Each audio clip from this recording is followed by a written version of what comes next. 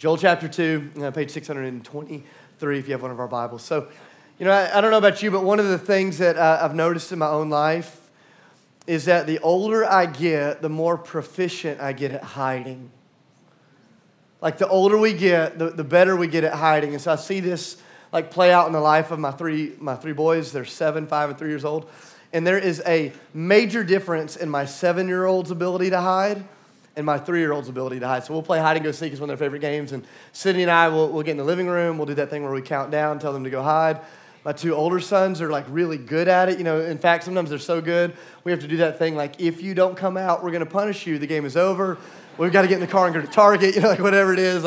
They're really good at hiding. They understand it. But my 3-year-old, he's not so much good at hiding. And so we'll be counting, and he's stomping around in the room that we're in, and he'll end up in the room right next to us, laying flat on the floor with a blanket over his head. That's his attempt to hide, and I'm like, crap, he's not getting any scholarships, This is going to be tough, and he hasn't learned to hide yet. He doesn't know how to hide. That hasn't, come all the way into him yet. But the older we get, we grow in our proficiency, in our ability to hide, right? I remember discovering this really early on in my marriage. Sydney and I have been married for just a couple of years, and we're getting ready to move houses. And she had been given this piano. It's her grandmother's piano, this sacred heirloom in the family, And we're moving houses, and I was impatient. I didn't want to wait for all of my buddies to show up and help me move. And so it was me and one other guy. We weighed 119 pounds together, small, scrawny little guys. And we had this piano. We're yeah, sure, we can move that up the stairs on our own. And so we try to start moving this piano up the stairs. And sure enough, we drop it and we break the edge of it. And any grown man, I did what you would have done. I hid my mistake. I put the piano in its rightful place. I got this plant, and put it next to the place that had been broken. My wife is wow, your penchant for interior design has increased. It's amazing. And for a year, she didn't notice that the piano was broken. I'll never forget the day, though. She's cleaning up, and she moves the plant, and the wrath of God, came out in her house. She's why would you hide this? Why? And I've discovered the older I get, I just get more and more proficient at hiding my mistakes. But it's not just my mistakes. I even hide my motives, which is far more dangerous. Sydney, she loves getting flowers, and so every now and then I'll take her flowers. And I remember this one day several years ago. I bought her flowers, and I'm I'm going to take these home from work. And then I came up with a better idea. I said, instead of taking them home, I'm going to show up at her work on her lunch hour because all of her coworkers will be eating together. And I'll walk in with these flowers, and they'll all think I'm an amazing husband. I'm sure you've never done something that vile before, but have you ever done something good with a heart that is bad to hide something you didn't want to deal with? I just remember discovering, it's not just that I hide my mistakes. It's that I'm proficient at hiding my motives. And I took this good thing that I wanted to do for my wife, and I used it to cover up this place of insecurity and brokenness in my own heart. And this is the story of the human journey, isn't it? I love the beginning of Genesis. There's no sin has entered the world. Adam and Eve, they don't have to hide from anyone. They're not hiding from God, not hiding from each other, not hiding from themselves. And then sin enters into the world. And what's the first thing they do? Play along with me, church. They hide. They hide. But they're 3-year-olds. They're not very good at it. They're behind the tree with the fig leaves. They're do you think you can find us? They can't see us. Adam's hiding behind his poor excuses. Eve is hiding behind the snake. And they begin this journey that is going to keep unfolding in the life of humanity. And just as the human story will progress, their ability to hide from God and from one another, and even from their own selves, will get stronger and stronger and stronger. You get to the book of Joel, where we're going to be at this morning. I had this unusual passage to look at. But the cliff notes of the background of this story, I think, are important because the people of God had gotten really proficient at hiding. They weren't hiding the way they were as children. They're not in the middle of the floor with a blanket on their head or fig leaves decorating the edge of the piano. No, they've learned to hide in the context of their own religious rhythms. And I know in a place like Nashville, you've never been prone to do this. But they got the Sunday thing down. That's what the people of Joel had done. They had these areas of the heart, these places of rebellion that they weren't ready to address. They didn't want to deal with. And so they just got better and better and better at the church thing. They got better and better at the religious rhythms, and they began to believe the lie that our external behavior can heal the saltiness of this internal spiritual wound. And so they kept striving harder and harder and harder, and they're hiding behind their religion. And God shows up to them in Joel chapter 2, and like any good father, he begins to woo them out of hiding, to draw them out of hiding. He says, hey, there's more. There's more for you in this. And he begins to woo them out of hiding by taking away their blessings, because there's no better way to get a religious person's attention than to remove their blessings. It's kind of like whenever your parents haven't talked to you in a week and they want you to call home, so they change their Netflix password to get you to call home. And you do that thing where you call and you're trying to pretend you care about the day, but then it's like, hey, you changed the they take away the blessing to woo you out of hiding, to bring you to themselves. So what God does, he takes away the blessing. They begin to come out of hiding. They come out of their religious hiding. And here's what I want you to hear. The moment they start coming out of hiding, they get overwhelmed by the hope and the grace and the love and the mercy of God.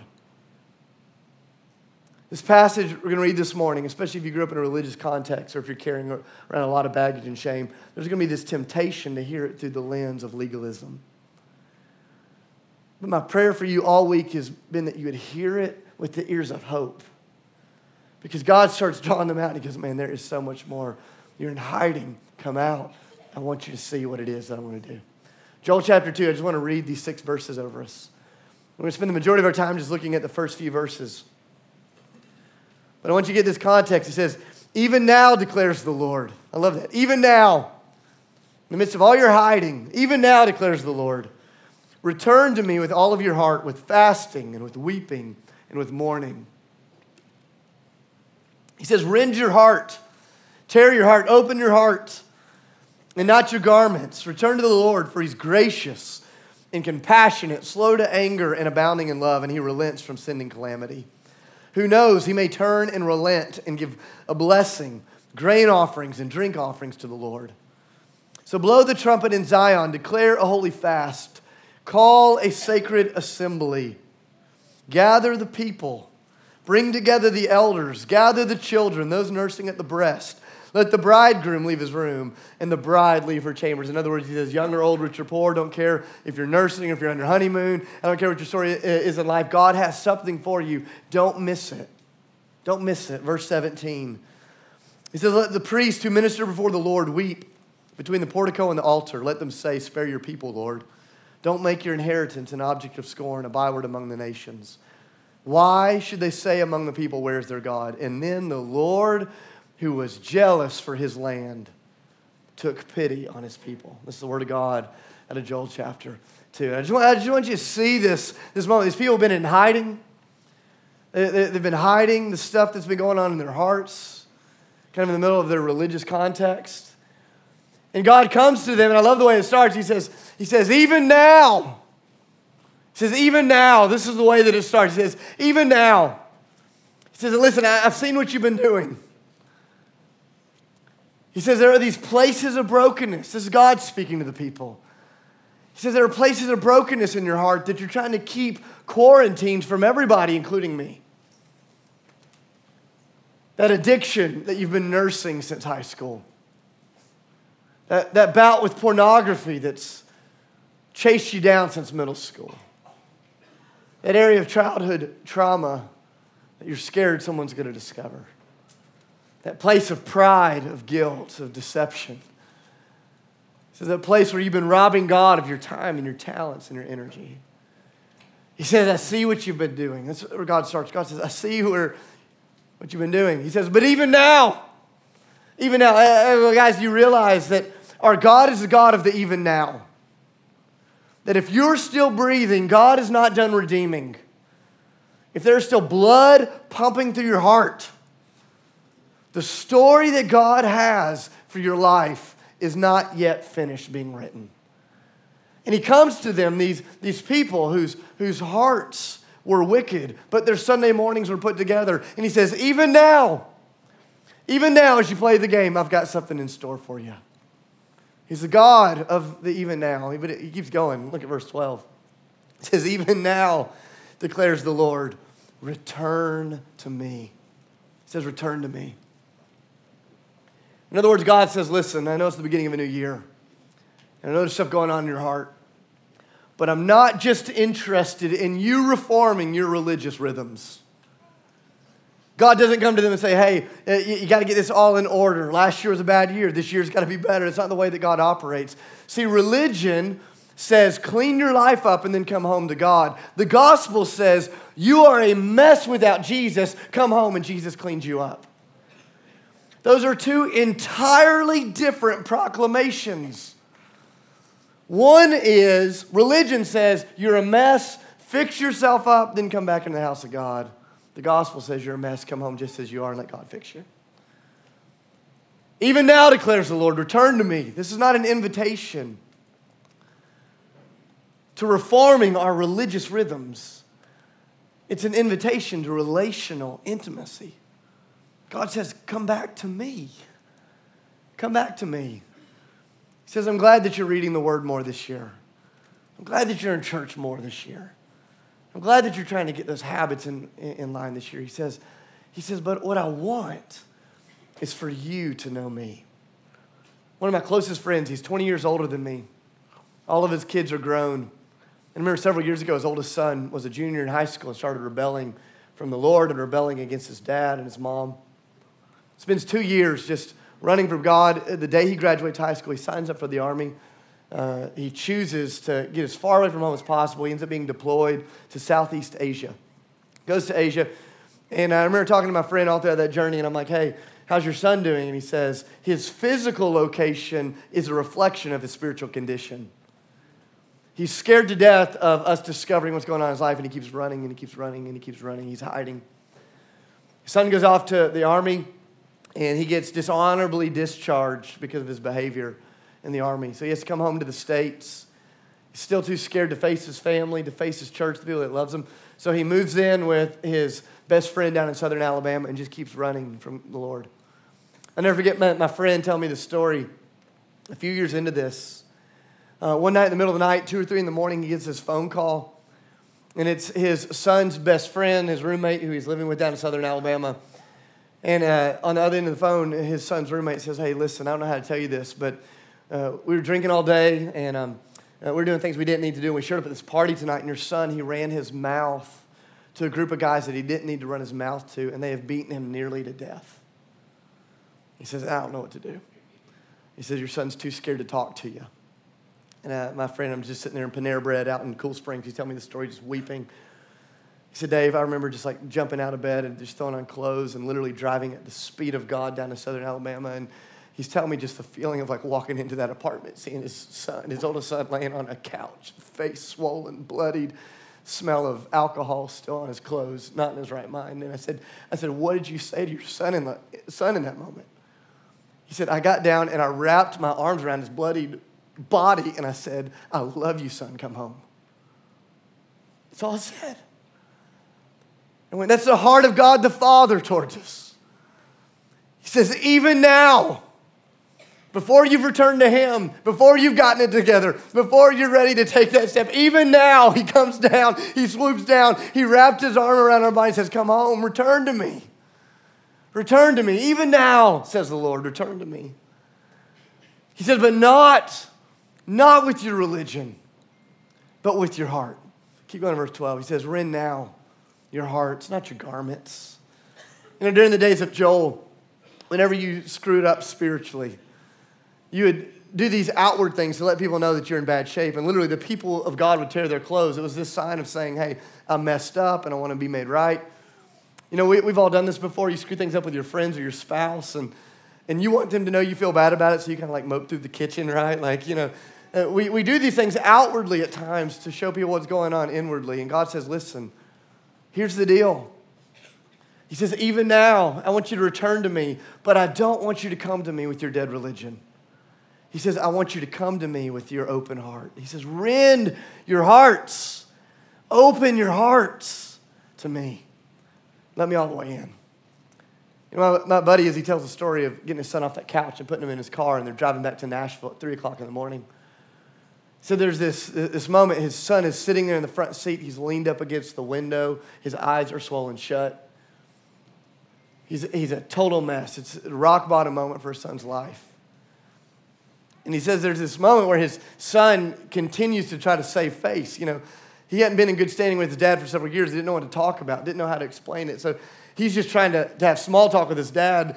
And my friend said there's just this rage that was like burning up in his heart as a father. He's like, come on, I don't want this surface level stuff with you anymore. And so he pulled the car over to the side of the road. He said, just like when his son was a kid, except this time not to whip his butt. He pulls the car over to the side of the road and he puts his hands on his shoulder and he says, son, just give me your heart. Just give me, quit faking it. I can see all over your face that things aren't good. Open your heart. This is the cry of the scriptures towards the people of God. Even now, declares the Lord, in all of your hiding, come to me, not with your religion, but with your heart that's open. Because he keeps going in verse 13, he says, because the Lord, I love this, the Lord is slow to anger, the Lord is compassionate, the Lord is abounding in love, and the Lord is quick to relent in sending calamity. In other words, Joel says, you can come out of hiding because God can be trusted. Let's be honest with ourselves. Why do we hide? We hide because history teaches us that often hiding is safer than coming out into the light. We've all had those moments where we're trying to decide, hey, can we share who we really are with somebody? And maybe it was a parent, maybe it's a coworker, a friend, or a spouse, or somebody at your church. But there have been moments where you have entrusted somebody with the secret places of your heart. And not only did they handle it poorly, but they led you into a place of deeper wounding and brokenness because of the way they handled it. But I love this. Joel says, hey, listen, good news. God is not your earthly father. And he's not like your earthly mother. And he's not like your coworkers, your friends, or your spouse. And God is not like your church. He is immeasurably better. And that God can be trusted with the places of your heart that you're scared to show to anybody else. He says, come out of hiding. He sees it anyways. And the Lord is slow to anger, filled with compassion, overflowing with love, and he desires to relent. But there is no intimacy with God until there's the courage to come into his presence uncovered. Here's the thing that God's been showing me all week, is that God will never uncover that which he does not want to heal. God never uncovers in your heart the things he doesn't want to heal. He's not a cosmic bully. He's not going to dredge up the secret stuff and just leave it there on the surface exposed. No, God, like a masterful surgeon and a loving father, he only uncovers that which he wants to heal. But so often when God begins that work of uncovering, the enemy is right there on his heels trying to convince us that it's not safe to come out into the light, to bring it into the presence of our Father. And like Adam and Eve, we find ourselves standing there behind the tree with the fig leaves on, masked with all of our religion, fooling each other, fooling ourselves. But God says, I see you. I know who you really are. And even now, come home. Even now, it's safe to come out of hiding because I'm better than you imagine. I don't know what your story is, but I grew up in a pastor's family. My dad's a pastor. I don't know if it's possible for a son to love his earthly father more than I love my dad. My dad's an amazing man of God. Not perfect, but an amazing man of God. My mom is an amazing, amazing woman of God. I don't know if it's possible for an earthly son to love his mother more than I love my mother. I'll fight any of you on that. I love my parents. I grew up in a great home. But it's interesting growing up in a pastor's family because it just felt like our life was under the microscope at times. Everybody's watching us. And my parents, by the grace of God, they never put that on us. As far as I can remember, I don't ever remember a moment where my parents said, Dave, don't do that because you'll make our family look bad. They're so gracious to us. But even as a kid, I remember learning that very early on, that there were certain things that I did not need to do for the sake of the family's reputation. And if I was going to do them, I had to do them with great secrecy. And I had to really figure out how to hide it. And for years, For years, that was my journey. And I was convinced, like a lot of you are convinced, that if people really knew me, they couldn't love me. And so if I had to choose between being really known or really loved, I chose this artificial version of love that was based upon this image of myself that I projected. I did this with myself. I did this with God. I did this with people around me. By the grace of God and some really good friends and mentors and people around me in high school, there were some people that could just see through it. And they're like, Dave, you're better than that, man. Like, we see you. And God sees you. Come out of hiding, man. Come out. God loves you. And by the grace of God, I would take those steps. And there's been just unbelievable healing as I've learned how to live in the light of God's presence. But you can testify to this because I know we've all experienced this on some level. Isn't it true that the hardest step is always that first step out of darkness into the light? Like that first step.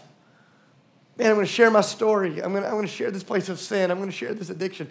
Like, that's always the hardest place. It's always in that moment where the enemy is trying to convince us to stay hidden, and the Lord is saying, no, come into the light. And so years ago, I began this journey where I would try to walk with God more fully into these things. I remember reading Psalm 139, verses 23 through 24. I remember the first time I read that, and God just spoke to my heart. If you don't know those verses, this is what it says. David is praying. He says, search me, O Lord, and know me. Test my anxious thoughts. See if there's anything inside of me that is offensive to you, and then lead me in the way everlasting. And I remember reading that prayer, I'm like, wow, what a bold prayer to stand in the presence of God, uncovered spiritually, and to say, God, here I am. Search me, know me, test me, lead me. I remember going through this season where I'm like, I don't even know if I want to pray that prayer because what if he answers it? Have you ever done that? Have you played that game with God before? Where you're like, God, we both know something's going on. I'm just going to ignore it. I'll trust that you'll work this out some. Yeah, you're sovereign. I'll use some big spiritual word like that. But have you ever had that before? And I'm wrestling with those things. I start praying that for the last 10 or 11 years. I don't know if there's been a week that's gone by where I don't pray those words. And this, for me, practically is just one of the ways I try to bring my heart out of hiding before the Lord. I'll take some time each week and I'll just pray those words. Lord, would you search me? Would you test me? Would you know me?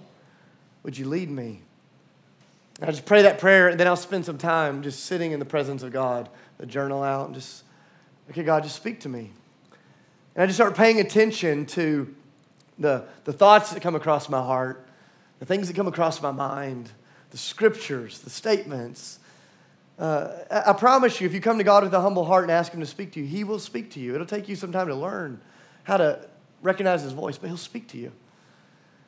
And so I pray Psalm 139, and then I sit there and I pay attention in his presence. And so often these things will come up, sometimes good things, sometimes difficult things. And then I'll just bring those things back to God in prayer, and I'll say, God, I don't know what to do with this. What would you have me step into? How would you have me walk in obedience? And every time I do that, God helps me just one step at a time out of darkness into the light.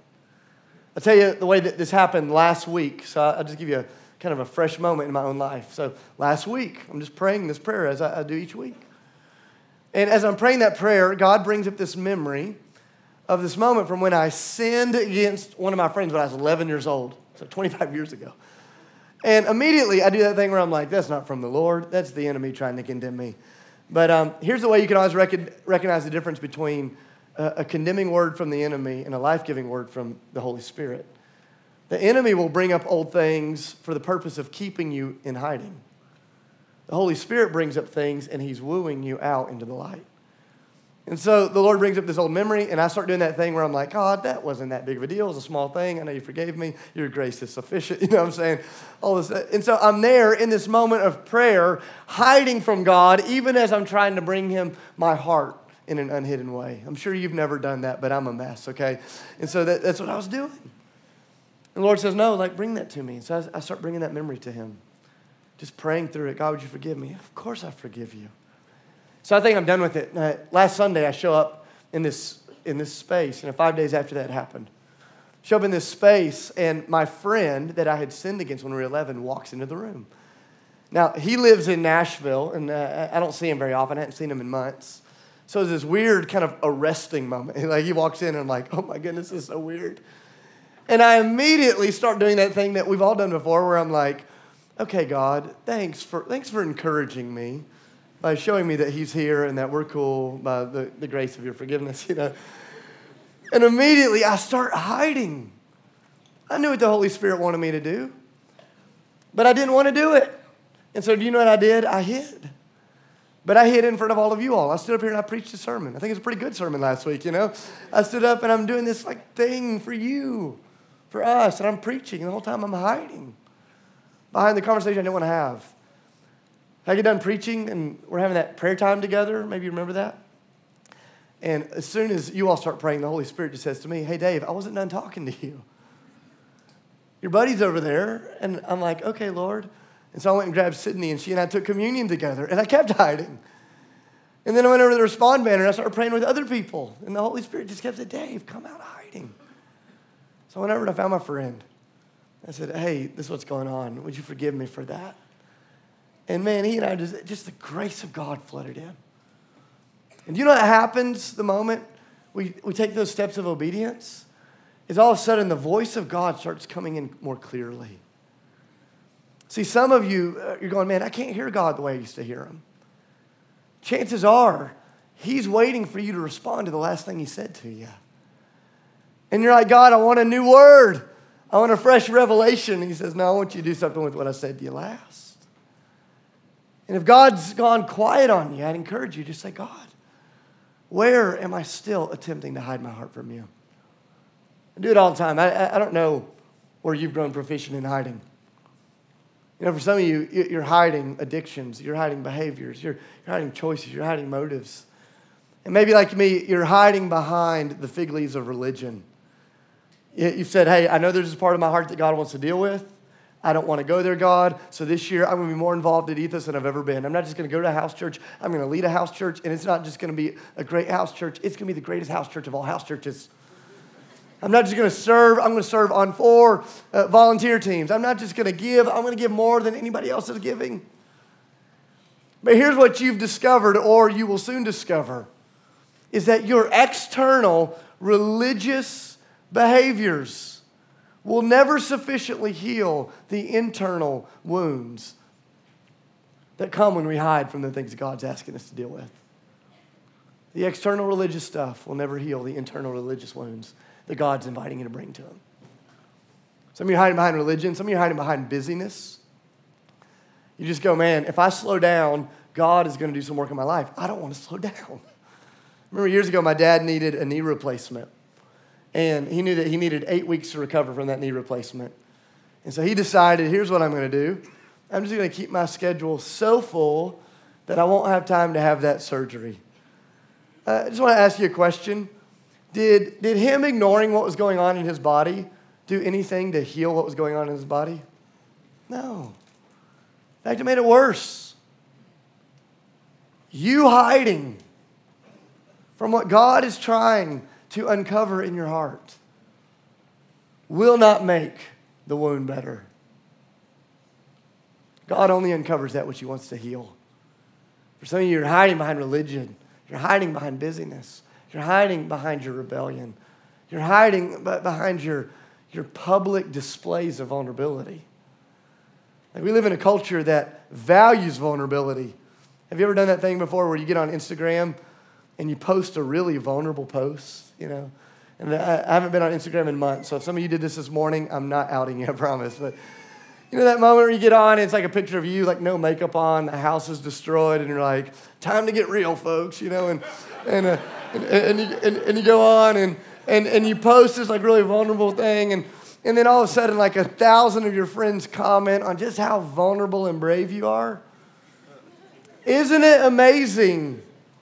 Because in your heart, it's different. Isn't it amazing that your public displays of vulnerability still don't deal with the reality that you are fearful of being vulnerable with God when you're all alone? And God's saying, come to me. Even now, declares the Lord. Return to me.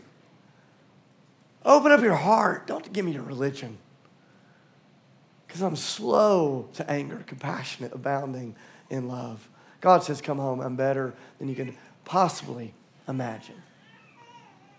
I told you this last week that the month of January is a month of preparation for us. Where we as a family, we are preparing our hearts. We are humbling our hearts before the Lord because I believe God wants to do immeasurably more in your life and in our church in 2018 than we can ask or imagine. But here's what I'm convinced of, is that God will not do it until we are willing to get real with Him in regards to our hearts. And last week we talked about setting our hearts on seeking Him. And today He's saying, do you have the courage to open up your heart to the one that's seeking you? And so in a few weeks, we're going to lean into this as a community. We're going to do just what they talked about in Joel chapter 2. Starting on January 28th, that day, we're going to have 24 hours of prayer together. Anybody in your church come and pray. We're going to ask God to just open up our church's heart, to bring us out of hiding into His presence. We're going to get a 30-day journey of praying together. We've created this prayer guide that you can download, that you can print off, that you can pick up here to lead you through this time of prayer. We're going to have this prayer training. It's called the Freedom Prayer Training. We're going to spend 10 weeks training men and women in our church of how to pray in such a way that God invites us to deal with the parts of our hearts that we're trying to keep hidden from Him so that revival can break out in you. Here's the deal. We all want revival out there, but so often revival starts in here. And until we open up our hearts, God can't do much in our city. We're going to take the month of February together. And we're going to fast. Some of you will fast for 30 days like you did last year. Some of you will fast one day a week. Some of you will fast from social media. Some of you will fast from food. Some of you have never fasted before. We've created all sorts of resources. I wrote a little ebook you can download on ethoschurch.org for free. It'll kind of give you a beginner's guide to fasting. We have an audiobook that you can listen on the way to work. We have blogs that our friends and family have done. But what we're going to do is together, young and old, rich and poor, no matter where you are in life, we're going to come before the Lord for the month of February. We're going to say, God, open us up to what it is that you want to do inside of us. And it's going to be a rending of the heart, not just a tearing of the garment. But here's the reality. The culmination of what God wants to do in our community in the month of February is directly connected to what it is that you are willing to give Him in January. And that God cannot open up our church if we as individuals are sitting in this place closed off to what He's trying to do. And so I want to invite you today, as we look towards what God is going to do over the next month, this opening up of the heart, this invitation into closeness with Jesus. I want to invite you today, every one of you, to take just one simple step right now today, whether you're a follower of Jesus or not. Cole, would you put this prayer on the screen? Here for the next 10 minutes or so, we're just going to have some music playing. And at first, it's just going to be some music, and then Will's going to come up, and he's going to sing a song over us. I don't want you to stand. I don't want you to sing. I just want you to absorb the words. And as you sit in your seats, get out your journals if you have them or your phone, something to take note of. I want to invite you to just be courageous enough to pray this prayer that's on the screen. You can pray it in your own words, but to just simply say, Father God, would you help me to see where I'm still trying to hide my heart from you? Would you help me to see? And to just pay attention to what the Holy Spirit is going to do in your heart. You have 8 or 10 minutes to just sit in His presence. Then we're going to take communion together. We have men and women that want to pray over you. We had all sorts of amazing things happening at the 9 o'clock this morning. But it won't happen for those of you that are too scared to let God all the way into the heart. So I just want to invite you, close your eyes right now. I want to pray over you. And we're going to take the next 10 minutes or so to just open our hearts to what the Holy Spirit's trying to say to us. And then we have some time to respond together in prayer and in communion and worship. God, I love you, and I love that your love for us is so much stronger than our rebellion towards you. And God, this morning, like children laying on the couch, bloodied and battered, would you wrap your arms around every person in this room, and may they hear your voice May they hear the tender voice of their Father that says, I love you. Come to me. Come to me. God, would you reveal to us the places in our heart that we're working so hard to keep hidden from you? God, in the name of Jesus, would you bind the voice of the enemy that is trying to convince us to keep those things hidden? And then, God, would you show us what to do? Would you show us how to release those things into your hands, into your presence?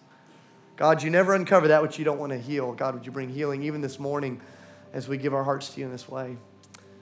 God, speak to us individually and minister to us as a community. Help us to care for one another with love and with grace and with respect and with dignity and maturity. In the name of Jesus, I pray. Amen. This next 10 minutes or so is yours. I want to just invite you.